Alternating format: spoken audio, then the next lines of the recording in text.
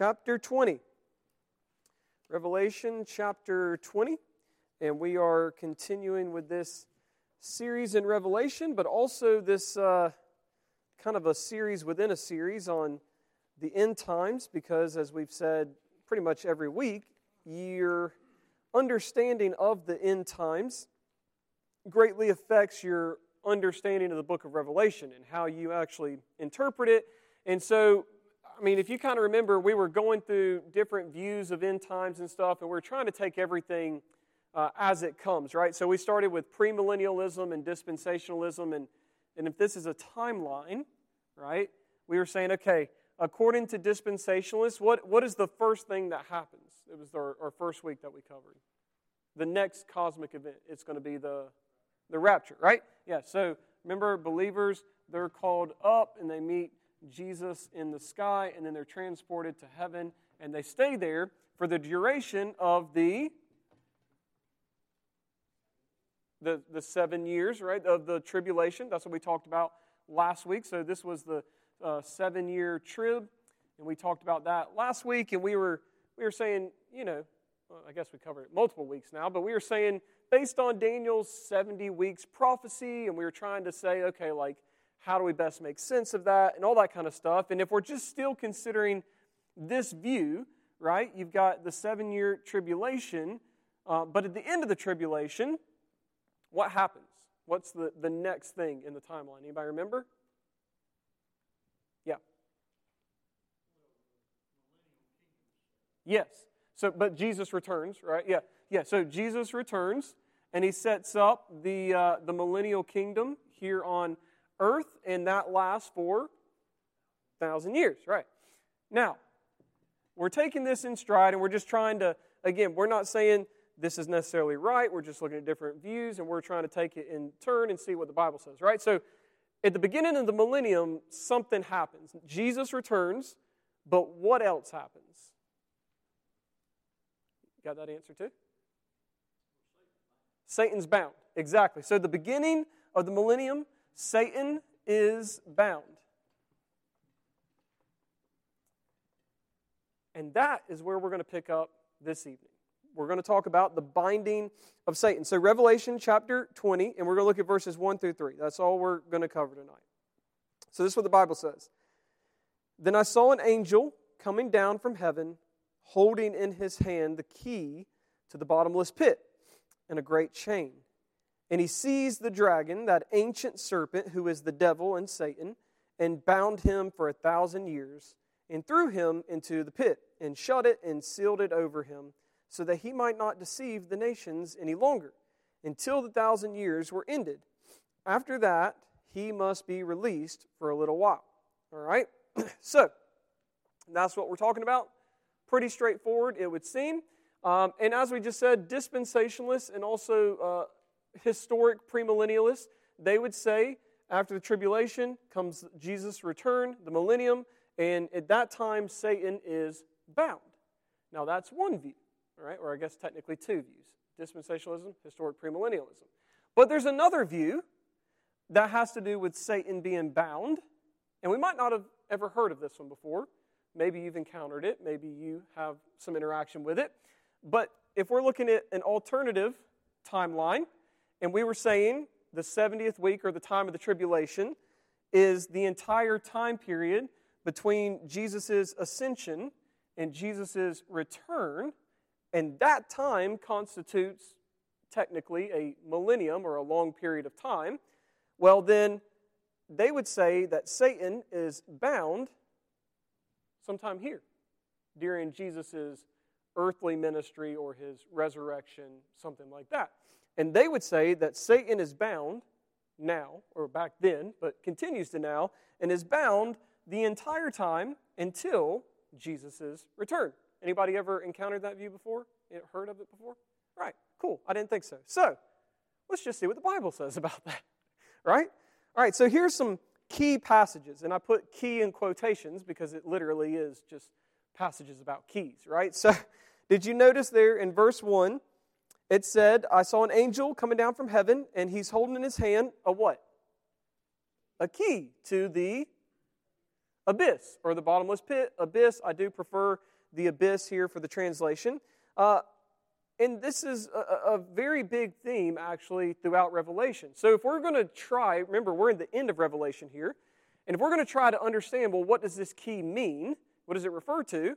We should look at earlier uses of the key and see what it relates to, right? If you want to understand the metaphor and the imagery here, you need to see how John has been using it the whole time. So the very first key passage I provided for you there is Revelation chapter 1, verses 17 through 18. All right, this is the very beginning of Revelation, that first chapter, and this is what it says. When I saw him, I fell at his feet as though dead. But he laid his right hand on me, saying, so this is John, he's seeing Jesus, and Jesus says, fear not, I am the first and the last. I am the living one. I died, and behold, I am alive forevermore. I have the keys of death and Hades. So what does this mean? All right, Jesus has the keys of death and Hades. It's saying that Jesus is sovereign over death and the realm of the dead. Because remember, Hades in the Bible, it refers to the realm of the dead. So this is saying Jesus is sovereign over death as well as the realm of the dead. Now, my question is why? Why is he sovereign over that? The Bible gave the answer right there, by the way, in those verses. Because he died, but he is alive forevermore. Jesus defeated death, and so now he is sovereign over death and the realm of the dead. And this idea of sovereign power and authority is actually connected to every one of those key passages. So the next one occurs in Revelation 3:7. And this is when he's addressing the church in Philadelphia. And verse 7 says, and to the angel of the church in Philadelphia write, the words of the Holy One, the true one, who has the key of David, who opens and no one will shut, and who shuts and no one opens. Now, we're going to have to get into this when we actually go through the book verse by verse, but this is actually a prophecy from Isaiah that's being reiterated here. But whenever the New Testament is talking about David, what is it normally associated with? What are the key ideas and themes that come to your mind when you hear David? King. And you're king of a kingdom. Yeah, right. You're the king of a kingdom. So in the New Testament, when you hear David, you think kingship, you think kingdom, and also it relates to salvation because Jesus is called the Son of David, right? And so this is saying that Jesus is sovereign over salvation and the kingdom of God. And that's what this is referring to here. And so it's saying that Jesus is not just sovereign over the dead and the realm of the dead and death itself, but he is sovereign over spiritual life that is imparted to others. He is sovereign over salvation and the kingdom of God. When Jesus opens the door to the kingdom, no one's going to shut it. But when he shuts the door to the kingdom, no one's going to get it open again. He's sovereign over all who enter, right? And then you get this other one in Revelation 9, 1 through 6. Now, y'all just hold on while we read this, okay? Again, we will get through this verse by verse eventually, so I'm not going to get into too much details right now. But Revelation 9, 1 through 6, it says, and the fifth angel blew his trumpet, and I saw a star fallen from heaven to earth. And he was given the key to the shaft of the bottomless pit, or the abyss. And he opened the shaft of the abyss, and from the shaft rose smoke, like the smoke of a great furnace. And the sun and the air were darkened with the smoke from the shaft. And then from the smoke came locusts on the earth, and they were given power, like the power of scorpions of the earth. And they were told not to harm the grass of the earth or any green plant or tree, but only those people who do not have the seal of God on their foreheads. They were allowed to torment them for 5 months, but not to kill them. And their torment was like the torment of a scorpion when it stings someone. And in those days, people will seek death and will not find it. They will long to die, but death will flee from them. Okay, so you see why Revelation is going to be a fun book to study verse by verse eventually, and we will get there. Because there's a lot going on there. But basically, there's a lot of imagery here about judgment, and you can see the correlation between the plagues that God put upon Egypt, right? With the smoke and the locusts and all this kind of stuff. So there's some cool stuff going on there. But these are demonic powers. It's a fallen angel who has the key to the abyss. And what does he do? He releases other demonic forces from that abyss, and they're wreaking havoc on the earth and on the people of the earth, except whom? That's the key question. Believers, right? And so what this is saying is that Jesus has sovereign authority to protect people from demonic forces, right? If you're part of God's people, you are going to be protected by God from demonic forces. He does not allow them to torment the believers as he would the unbelievers here. So this is a great reminder that Jesus has this sovereign power to protect his people from demonic forces. Now, we have all that in mind, right? And we come back to Revelation chapter 20 and verse 1, and we read that key again, right? That there's this angel coming down, and he's holding the key to the abyss. And so what is this telling us? It's telling us that Jesus is sovereign over the demonic realm and demonic forces. Notice that's different, right? In chapter 9, it was saying Jesus is sovereign to protect his people from the demonic forces, but this is telling us that Jesus has the authority and the sovereign power over the demonic realm and the demonic forces, because that's what the abyss is, right? It's the realm of demonic forces. And so Jesus has that key. He has the sovereign power over them. And I want you to notice something else that is really interesting about all these key passages. Did you notice that they all take place in reference to what they're talking about in this life, in the church age, right? Did you see that? I mean, think back to chapter 1. Jesus holds the keys of death and Hades when? Now, right now. He's the one who died, but he's alive forevermore. Does he hold those keys right now? Yes, absolutely. It's referring to now, not some future time. Revelation 3:7, he holds the key of David when? Now. Is Jesus sovereign over salvation in the kingdom of God right now?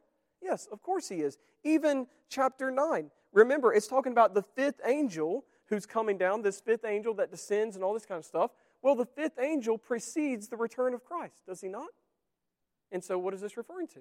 It's referring to now, the time that takes place right now. Even Revelation 20, verse 1. Is Jesus sovereign, and does he have sovereign power and authority over the demonic realm now? Yeah, absolutely. So it's interesting that all these key passages in Revelation, if we're going to study that imagery and that metaphor, they all refer to the time period of now and what's happening now. Right? So let's think about this. Back to Revelation 20, verse 1, the angel descends. He's holding the key to the abyss. We know that the key is associated with Christ's sovereign power and authority. But here's my question. I don't have room to write. What's the abyss?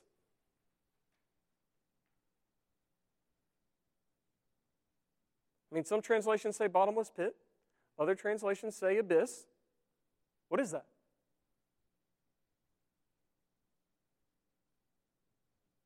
Do you have any guesses, suggestions?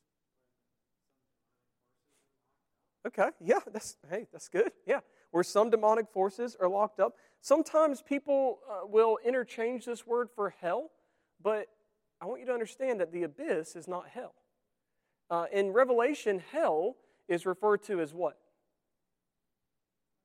The lake of fire, right. That's the final eternal destination of all unbelievers and demonic forces and demons and all that kind of stuff, right? So the lake of fire is hell. The abyss is not hell.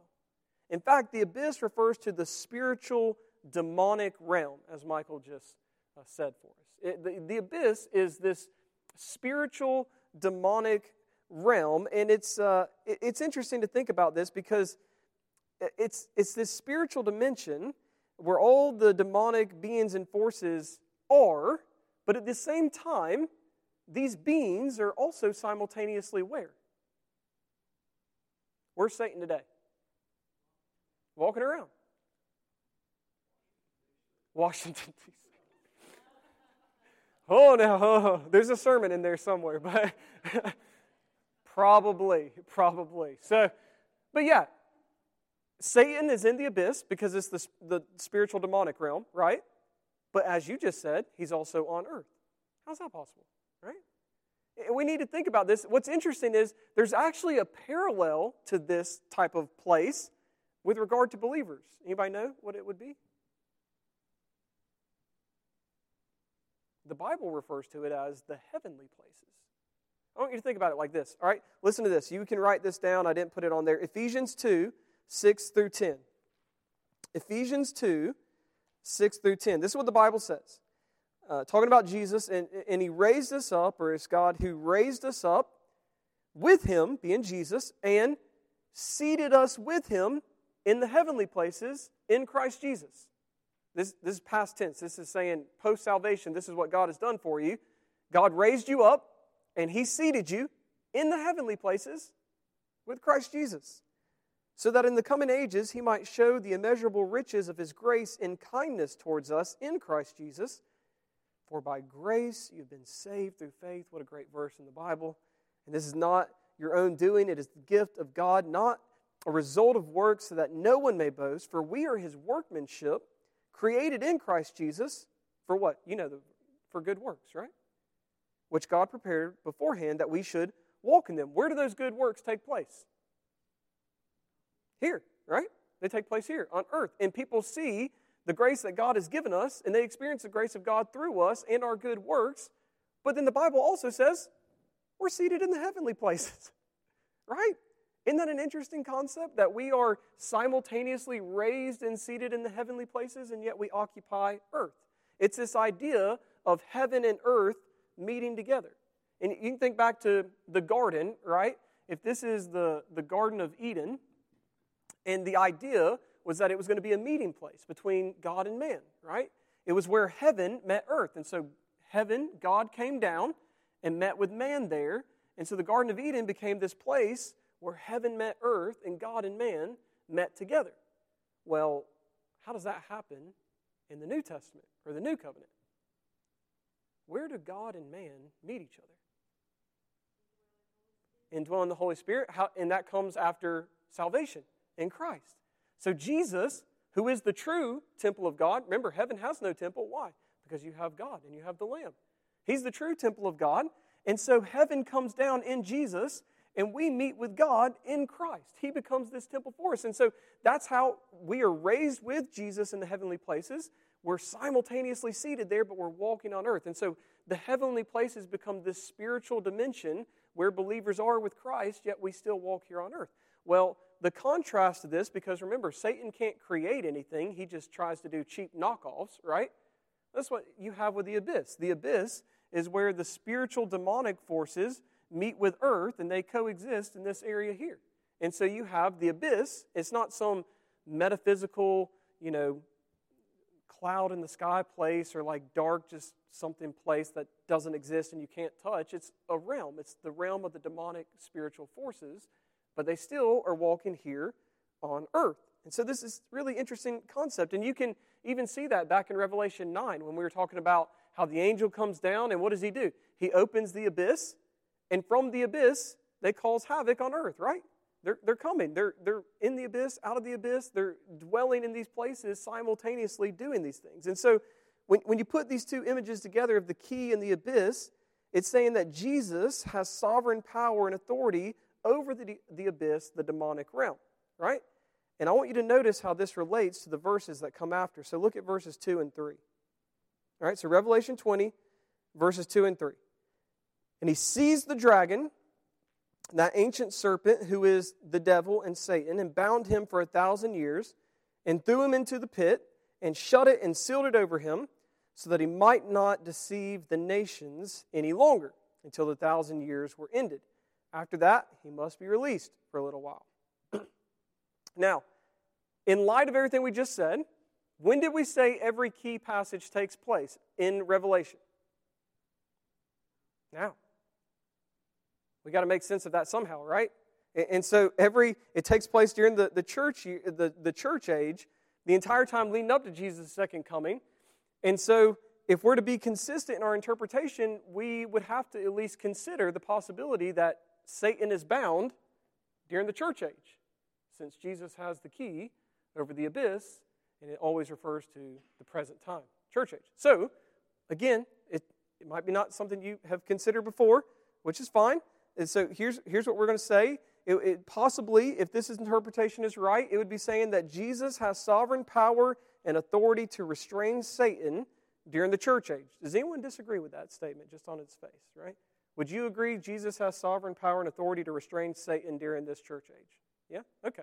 Now, here's where we have to get to this important question. It's one thing to say, well, this makes sense in Revelation, but that's not the only book in the New Testament, is it? Right? So you have to ask, does the New Testament support the possibility of this interpretation that Satan is bound now? That's what we'll consider. Let's just look at a few passages together, and we'll do something really cool. We'll just let the Bible speak for itself, okay? So, John chapter 12, verses 27 through 32. This is Jesus talking, and he says, "Now is my soul troubled, and what shall I say? Father, save me from this hour? But for this purpose I have come to this hour. Father, glorify your name." And then, this is awesome, "Then a voice came from heaven, I have glorified it, and I will glorify it again. And the crowd that stood there and heard it said that it had thundered. Others said, an angel has spoken to him. Jesus answered, and he said, this voice has come for your sake, not mine.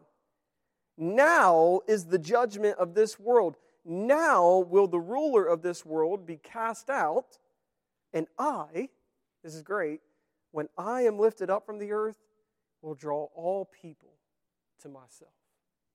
Now, there's some important things to note there.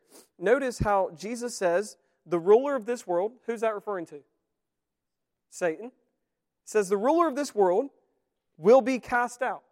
Now, what's interesting is that phrase, I've got it in your notes there, cast out is the exact same phrase as through that occurs in Revelation 20, verse 3, where it says that the angel threw him into this pit. It's the exact same phrase. Jesus says Satan's going to be thrown or cast out. And Revelation 20, verse 3 says that the angel threw or cast out Satan. Same exact thing going on there. And notice the connection there. It's an important connection that we're going to come back to in just a little bit.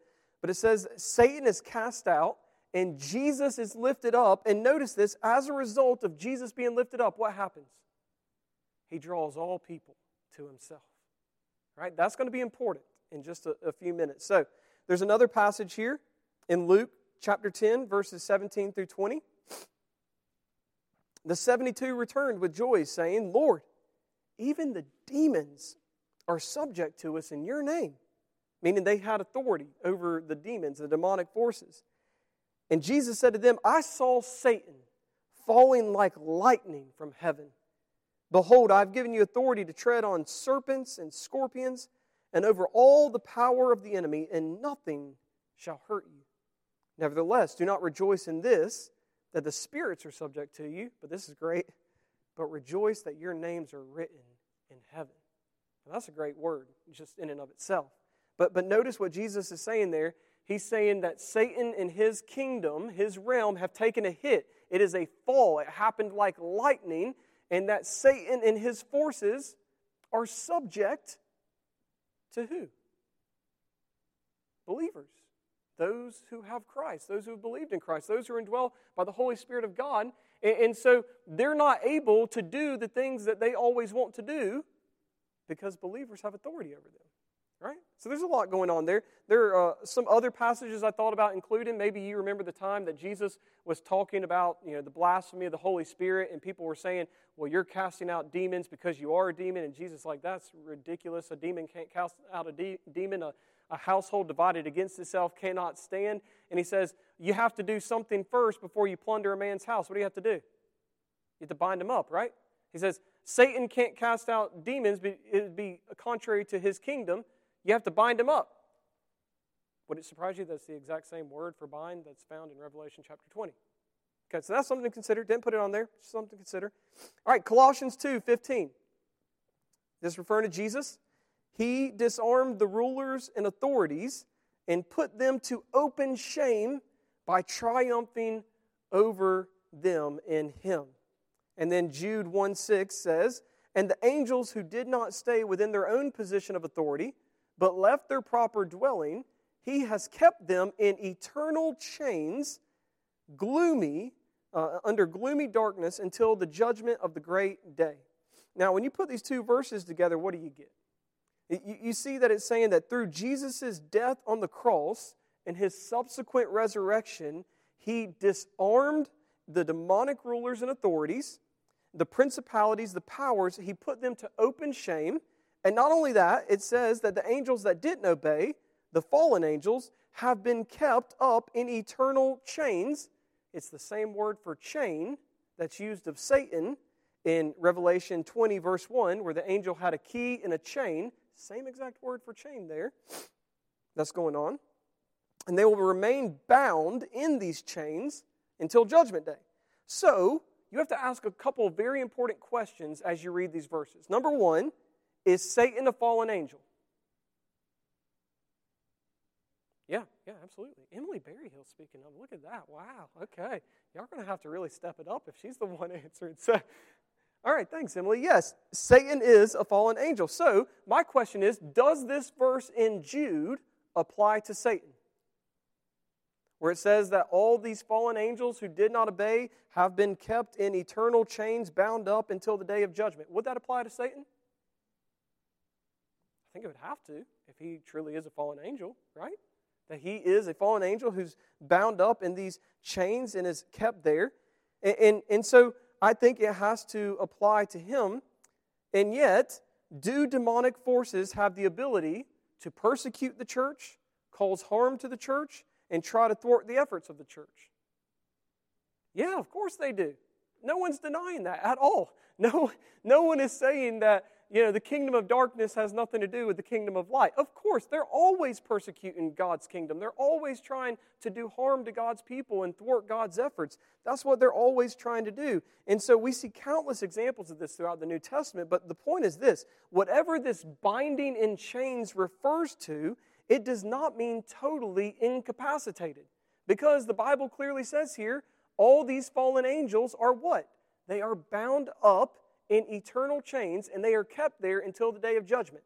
Can we all agree the Bible is true, no matter what we think, right? Yeah? So that is true. Fallen angels, they are bound up in these eternal chains, kept there until the day of judgment. And yet, as we just said, do demons actually move about and work and do harm on earth?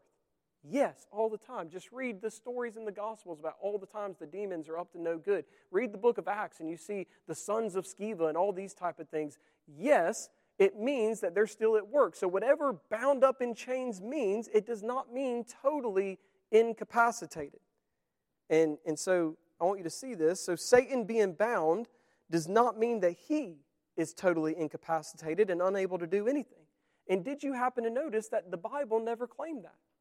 Did you notice that there was one specific purpose for Satan being bound? Look back there. You see it in verse, what is it, verse 3?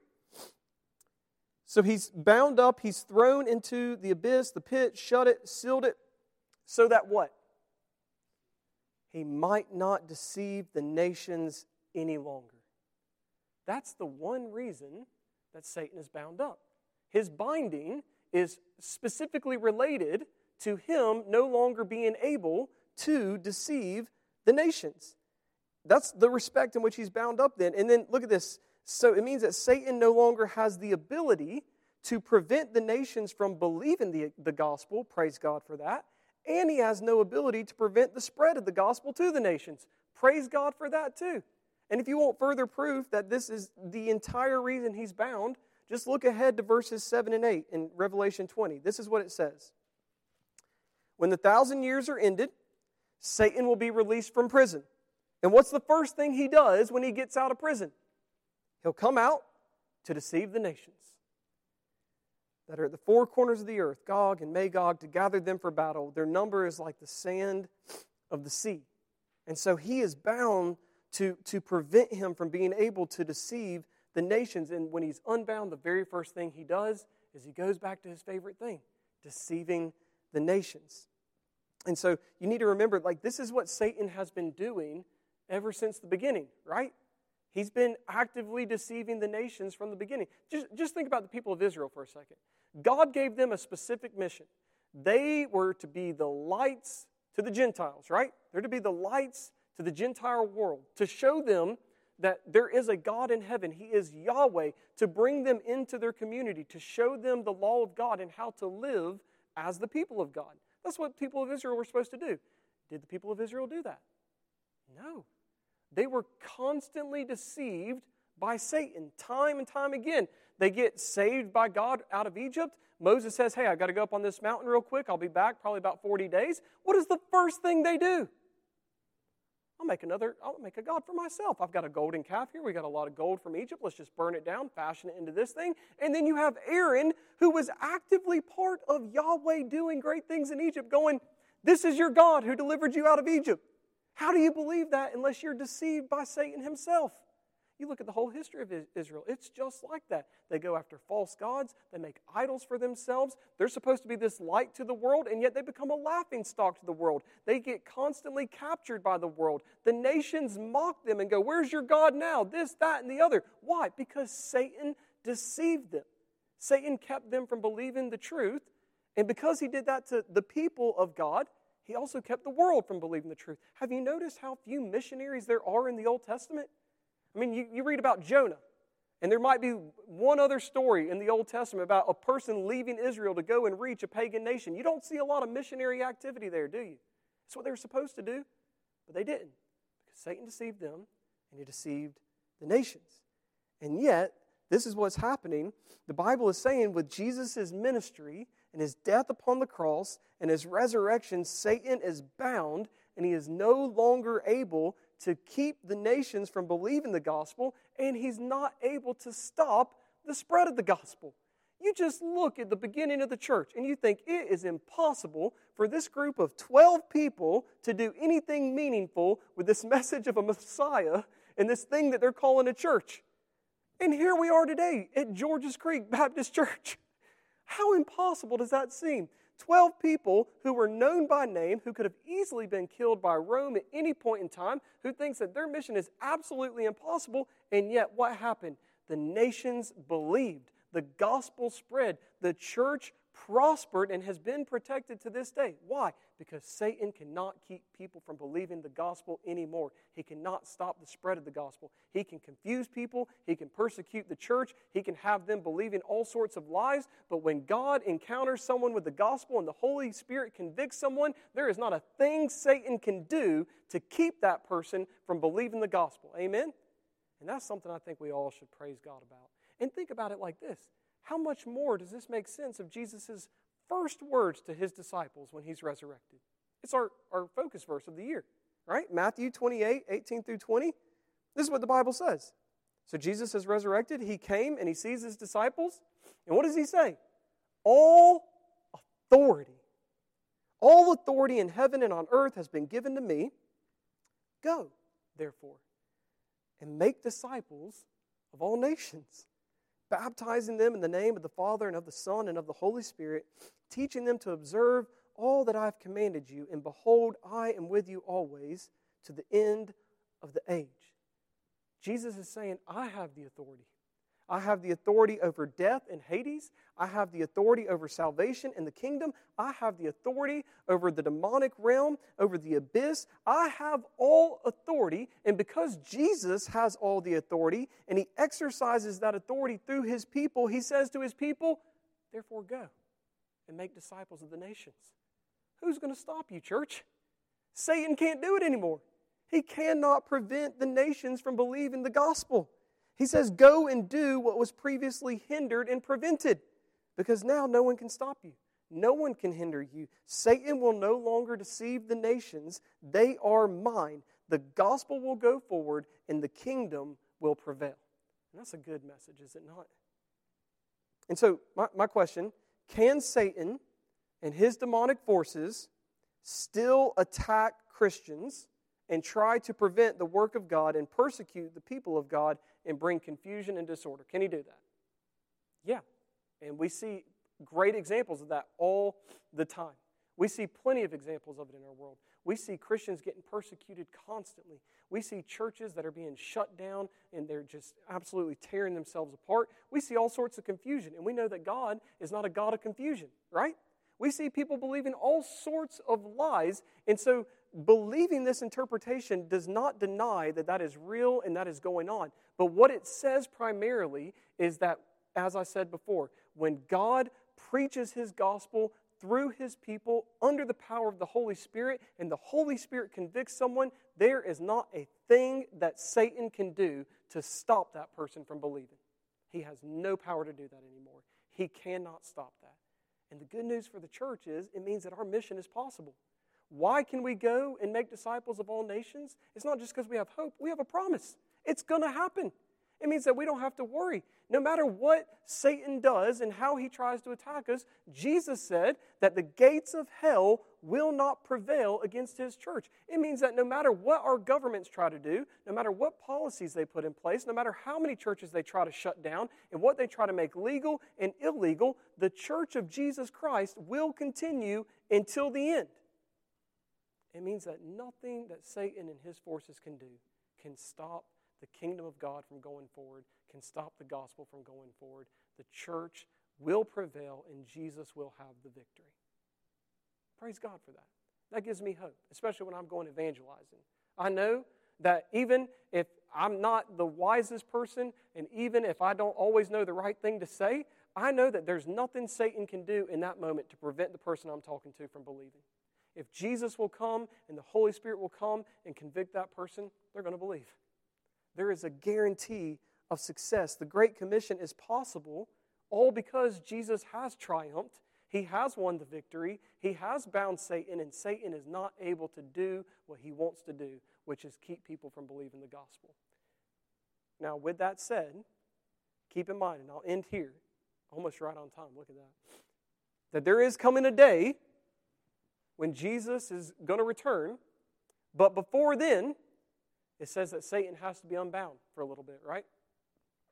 It says before Jesus returns, Satan's going to be unbound. And the very first thing he does when he is unbound is he goes back to preventing the nations from believing the gospel. He stops the spread of the gospel.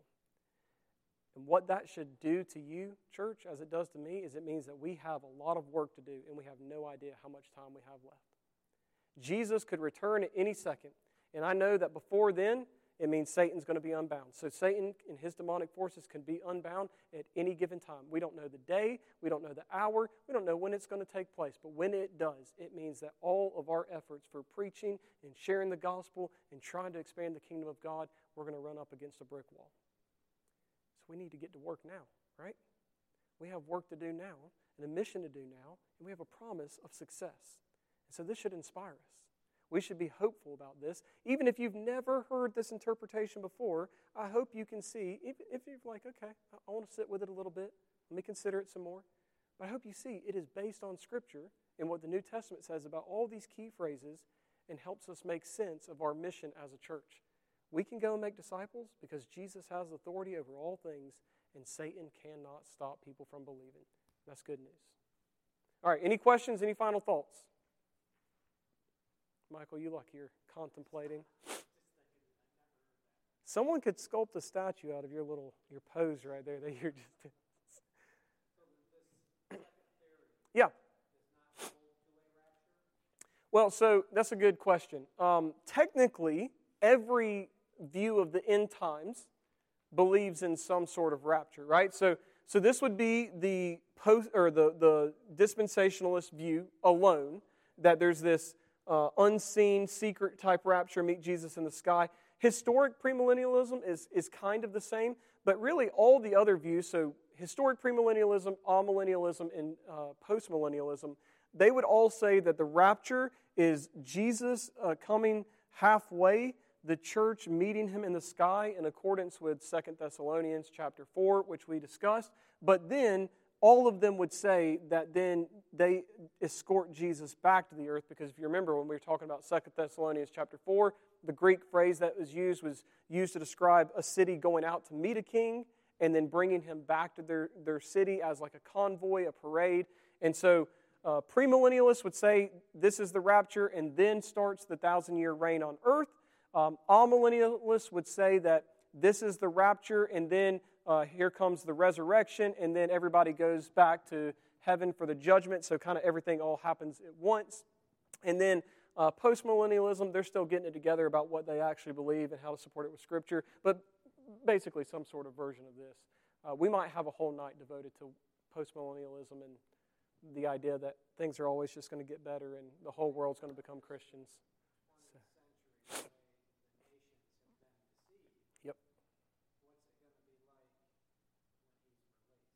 Oh, a lot worse. Yeah. Because people are believing lies, but that's not the same thing as being unable to believe the gospel. You know what I mean? Like, you can believe a lie, and that doesn't mean that you don't have the ability to believe the gospel. Satan has enticed people, and it always goes back to like the fishing analogy, right? I always say Satan knows exactly what kind of bait is going to work on you. So, you know, like you could never tempt me with something that doesn't appeal to me, right?